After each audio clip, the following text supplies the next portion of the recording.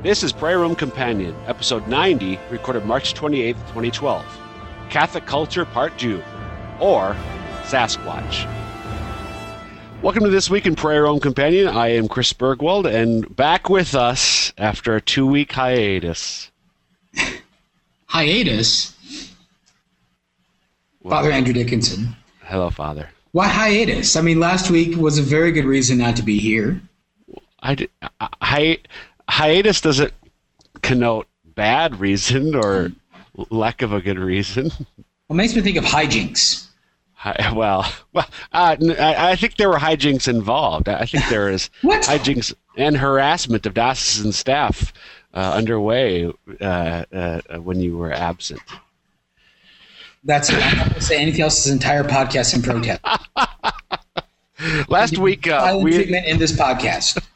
Last week, we may have mentioned 2 weeks ago, but last week was we celebrated the Chrism Mass for the diocese, a beautiful Mass. If you've never been to one in your diocese and your cathedral is nearby, I would encourage you to attend. Maybe this year if you haven't had it yet, but next year if you already have, like we have. Chrism Mass is the coming together, the gathering of the presbyterate together in the with the bishop to renew their priestly promises, and then also the blessing of holy oils. It happens. So in our diocese, because we're so geographically rural, spread out, we have that Mass a couple weeks before Holy Thursday, which is when it normally is. But Father, I thought it was a beautiful Mass. Do you agree, or do you think it was ugly? It was ugly. I thought it was a beautiful Mass. I enjoyed it very much. I thought Bishop gave a very nice homily. I'm loving the new cathedral each time we have a Mass in there. Just kind of the stateliness, the beautiful aspects of it. I really enjoyed that. Yeah, it was the first Chrism Mass in the Cathedral of St. Joseph since the cathedral was reopened last July. So, as Bishop said, we had a Mass Chrism Mass for the last couple of years at another parish in town, but it's nice to be home, he said. Yes. Amen to that. So, as those of you who listened to last week's podcast know, in trying somehow to make up for Father's approved absence, we had Kevin and Renee, and we talked about Catholic culture, and it so happens that, and this wasn't really intended, but our topic for this week is going to, I think, flow nicely from last week's. There's Ron Austin is a longtime Hollywood producer who last year was received into I think the College of Fellows at the Dominican School of Philosophy and Theology in Berkeley. The Dominican School of Theology and Philosophy has a College of Fellows, and Ron Austin, as a Hollywood producer, was welcomed into it actually last May, nearly a year ago, and he gave a commencement address at the Dominican School of Philosophy and Theology's annual commencement. He gave the annual commencement address, and I shared with the Father, and we thought we'd talk about it. And it does, as I mentioned, flow from our conversation about Catholic culture last week.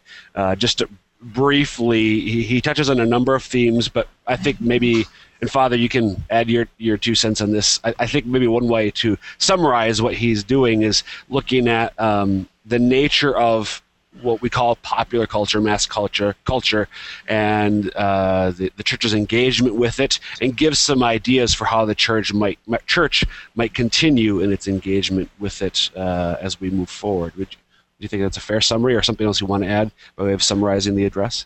No, I think that's pretty fair. I really enjoyed it, but yes, I think that's a fair summation.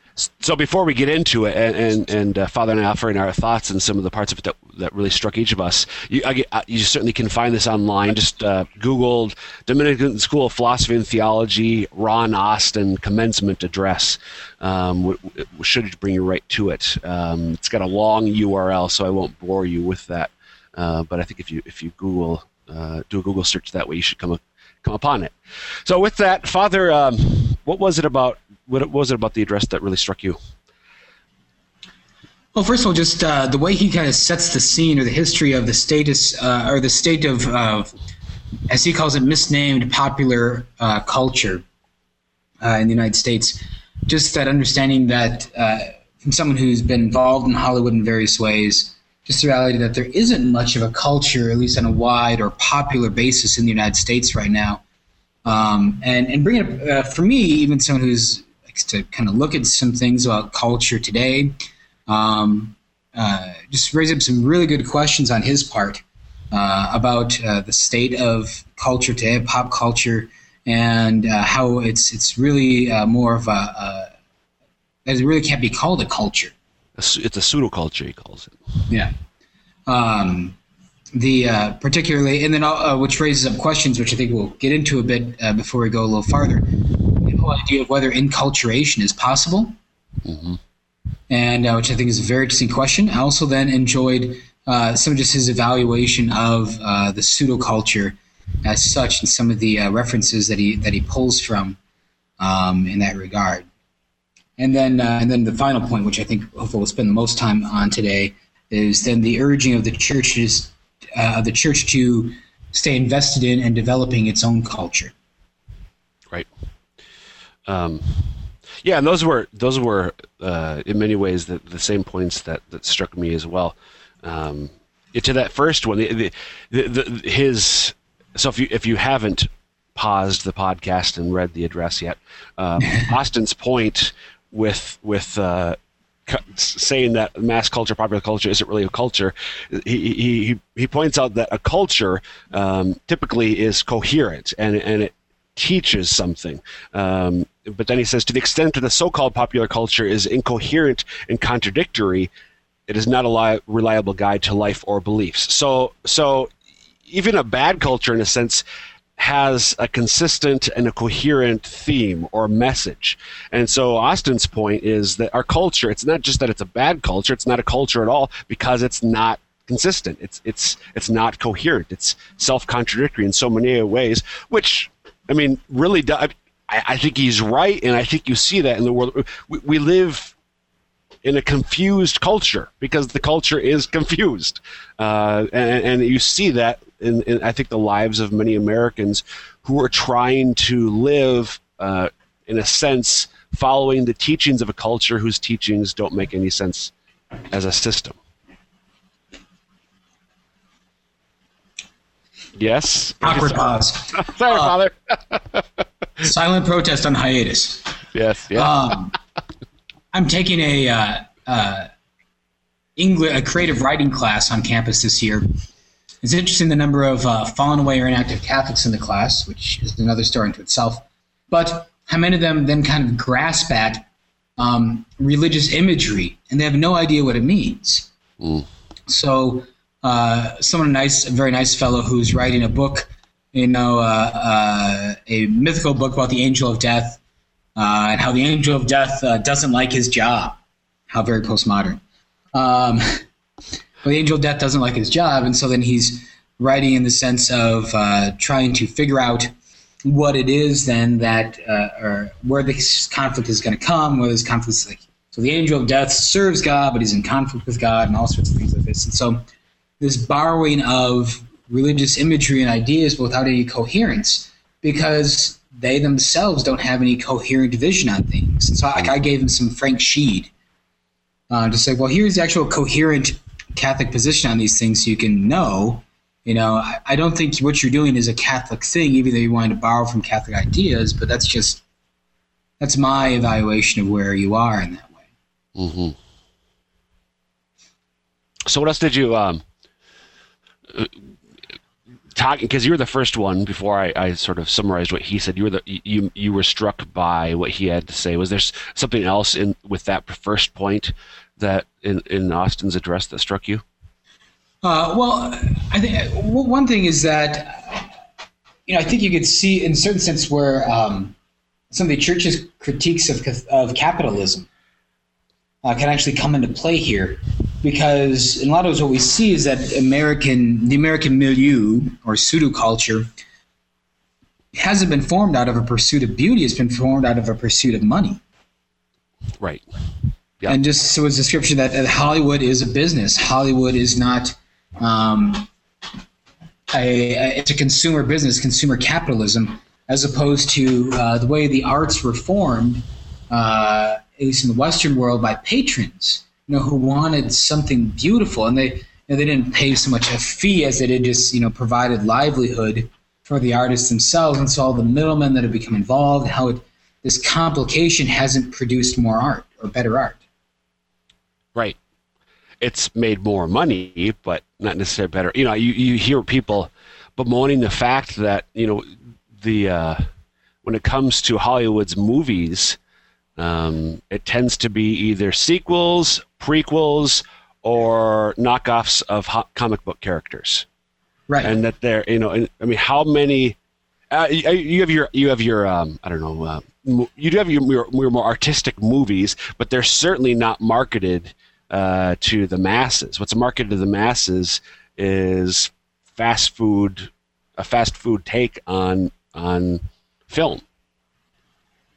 Very much so, which then forms us in how we look at things now. And I don't think that. I certainly think that to some degree, there's probably an agenda on the part of some people in Hollywood, apart from making money, in terms of advancing their own ideas and how society ought to be. But by and large, I agree that what they're doing is just pandering to our base interests because that's how you can make a lot of money. Right.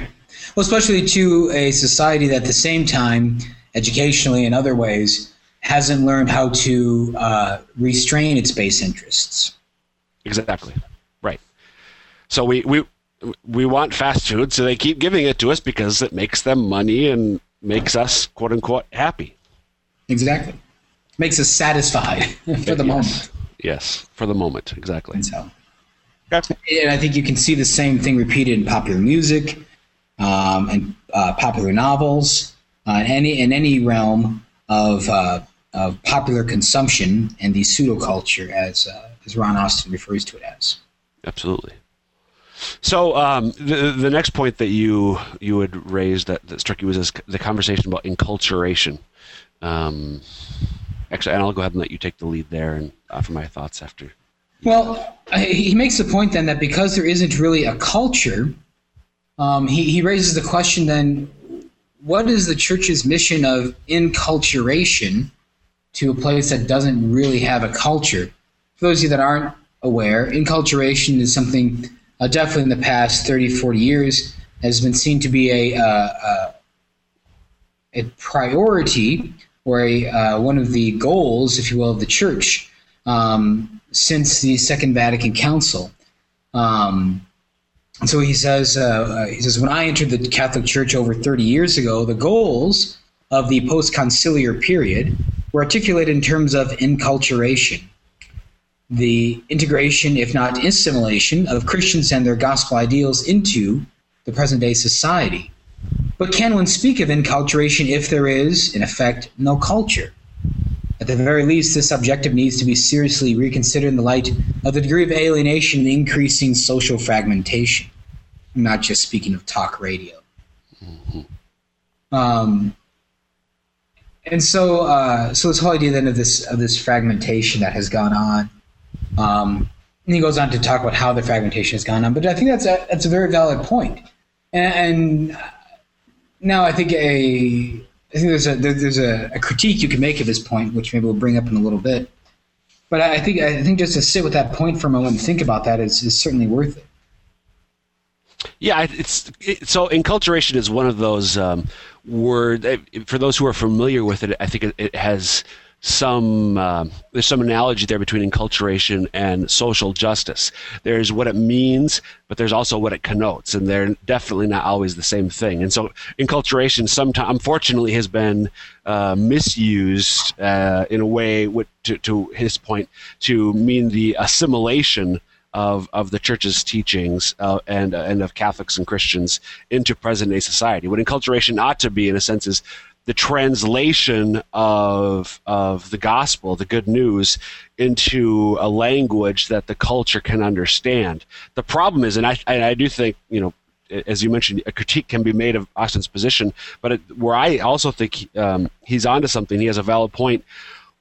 if the culture is not a real culture, you can, if it doesn't have a language, how can you translate it into the gospel into its language when it has no coherent language itself? In other words, if the natives, so to speak, only talking gobbledygook, you can't translate the gospel into gobbledygook.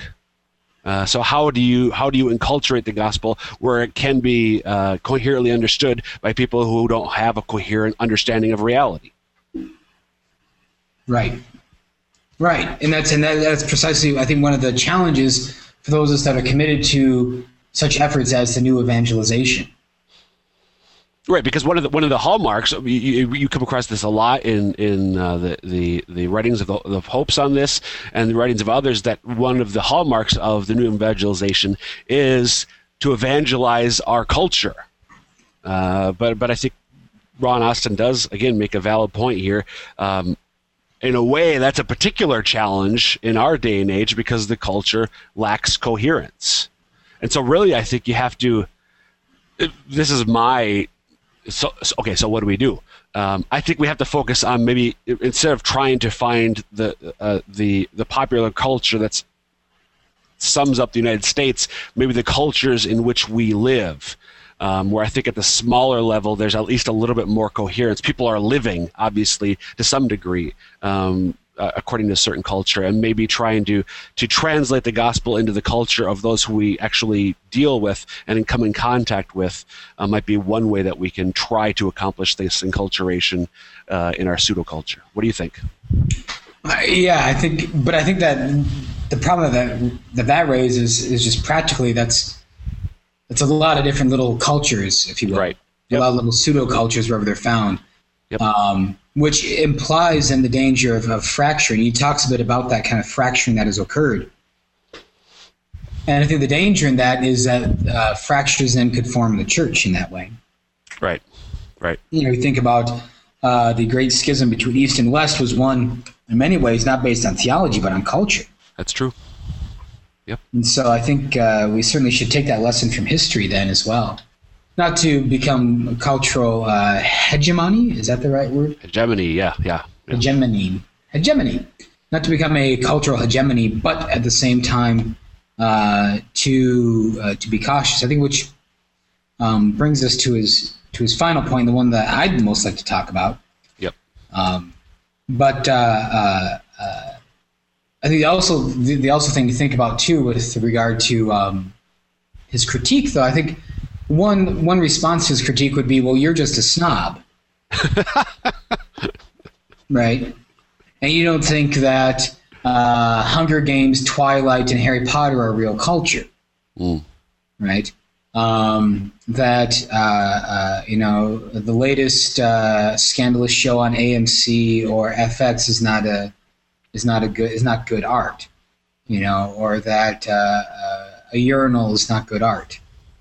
Think about the plastic arts, or in music, that Lady Gaga really didn't rip off Madonna, who was just a cheap musical production anyways. Mm-hmm. You can see where I lie. But I think that would be one critique that might be offered against his analysis. But I think the thing that'd be most interesting, though, today is, or at least I think the point I've spent most time on then is his ending point, that the church must then offer its own culture to invite other people to. Mm-hmm. He talks about, and we could talk a little more about this, but he uses the line that the Catholics should seek to offer, in a sense, a silent film.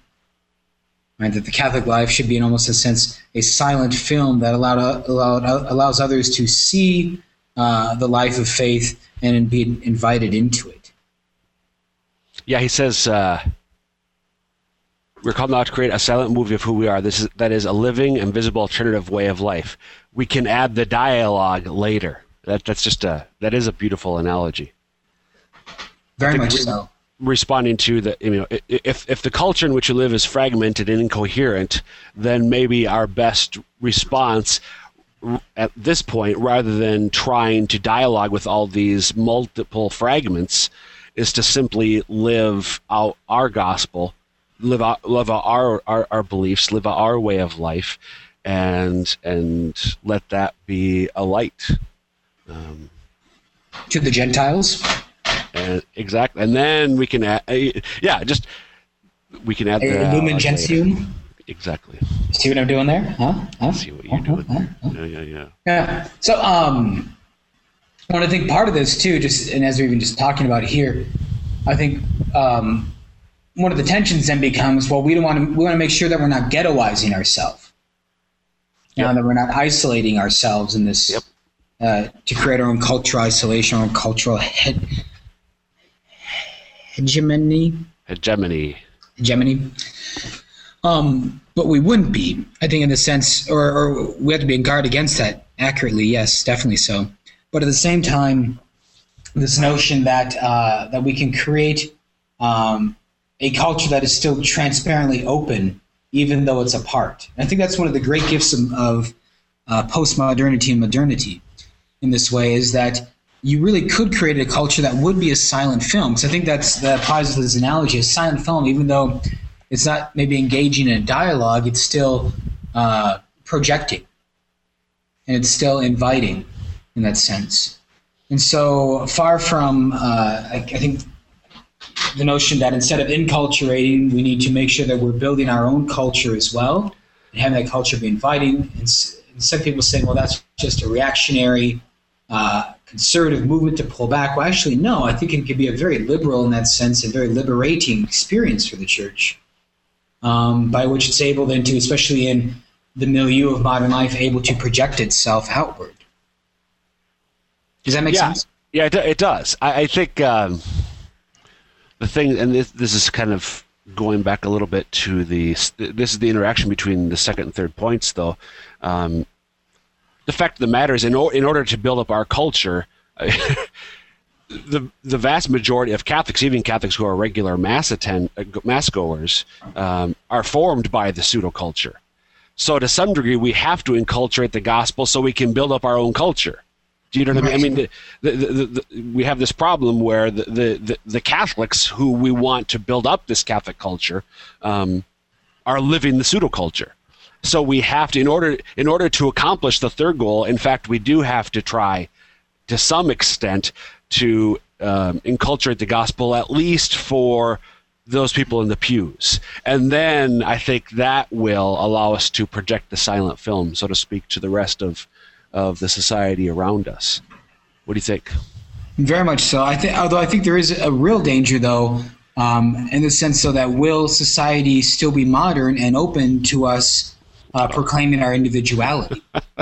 Yeah. I think, and this goes back to me, one of the dangers if we, as you said, this is not about closing ourselves off and creating a new ghetto.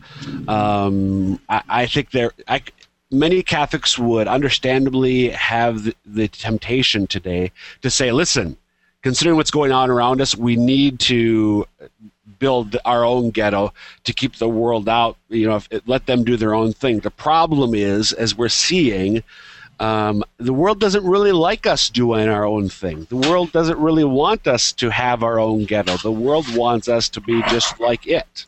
Right. And so... It will not suffer any competitors. Exactly. So the best defense, frankly, is a good offense. And so this building up the Catholic culture is both to, in a sense, protect ourselves as much as it is to, frankly, do the important thing of bringing the gospel to the world in which we live. Yeah, very much so. There's coming back to an article, this makes me think of an article I read recently from First Things, where they quote a Boston University sociologist, Peter Berger. He's talking about modernity and modern life, and he said, to the extent that a society becomes modern, then it will be packed with people who hold to widely divergent beliefs and values, any of which may be questioned. And the glue of the system is not that we all agree with one another, but that we make a commitment to not always equate disagreement or even disapproval with bigotry.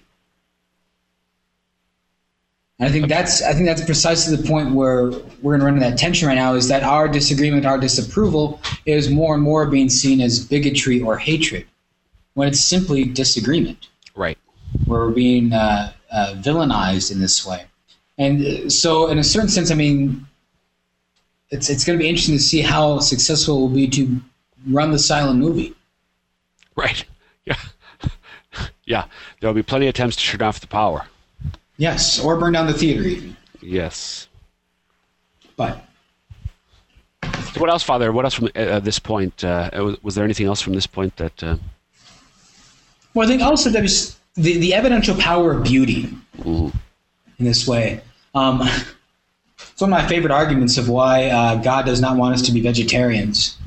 At least under impulse of moral law, he doesn't want us to be vegetarians. Now, if someone willingly wants to be a vegetarian, I think that's fine. Maybe it's a penitential thing.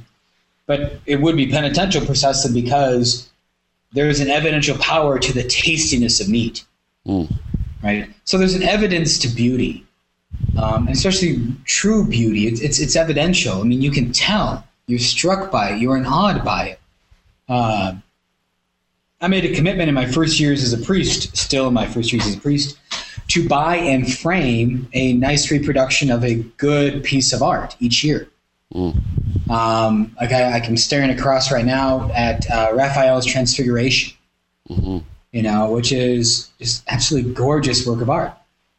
And I think about the cathedral renovation that was led by Bishop Swain, and it's a beautiful piece of art. And now people might be quibble and say, well, it wasn't a good use of money or something like that. But no one can quibble that it's not a beautiful piece of art. Absolutely.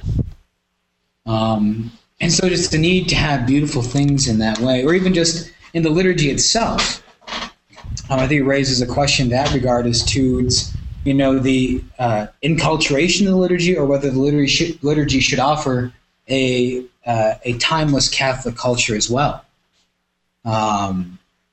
I know I just read American Magazine recently published a study that it performed for the Diocese of Trenton, New Jersey, coming in contact with some 300 individuals who have become inactive in their practice of the faith, asking them why.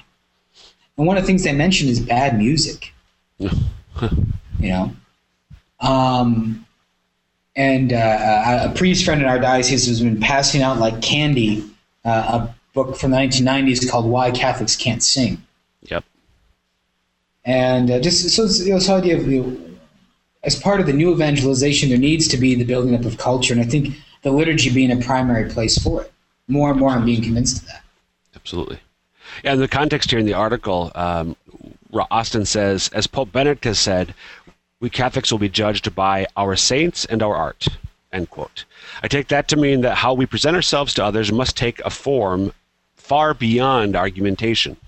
Benedict, in his sermons on the Church Fathers, observed that what drew Augustine to Ambrose wasn't so much the bishop's brilliant sermons or intellectual attainments, but the example of the Christian community Ambrose had formed in Milan. So again, the power of Christians loving one another, building and living a civilization of love is itself one of the greatest apologetics for the faith. As Austin indicates, as Pope Benedict has said for decades now, that our saints and our art are two of the best arguments for Catholicism, if not the two best arguments for Catholicism. So that is the context for what you're talking about here, and I absolutely. We're in a day and age, I think, where people are immediately suspect of truth claims, using beauty and its ability, in a sense, to get around the obstacles that we erect to truth claims is one of the most effective means of evangelization. Very much so. So anything else, Father, from the article that you want to comment on? No, so to just say thank you for making me read it. I enjoyed it very much. Good. I'm happy to every now and then find something that pleases you, because that's why we laity are here. All right. Well, I think we'll wrap things up for this week, and I'll give Father the closing word. Sasquatch. And we'll be back next week with another episode of Prayer Home Companion. Thanks for listening, and God bless.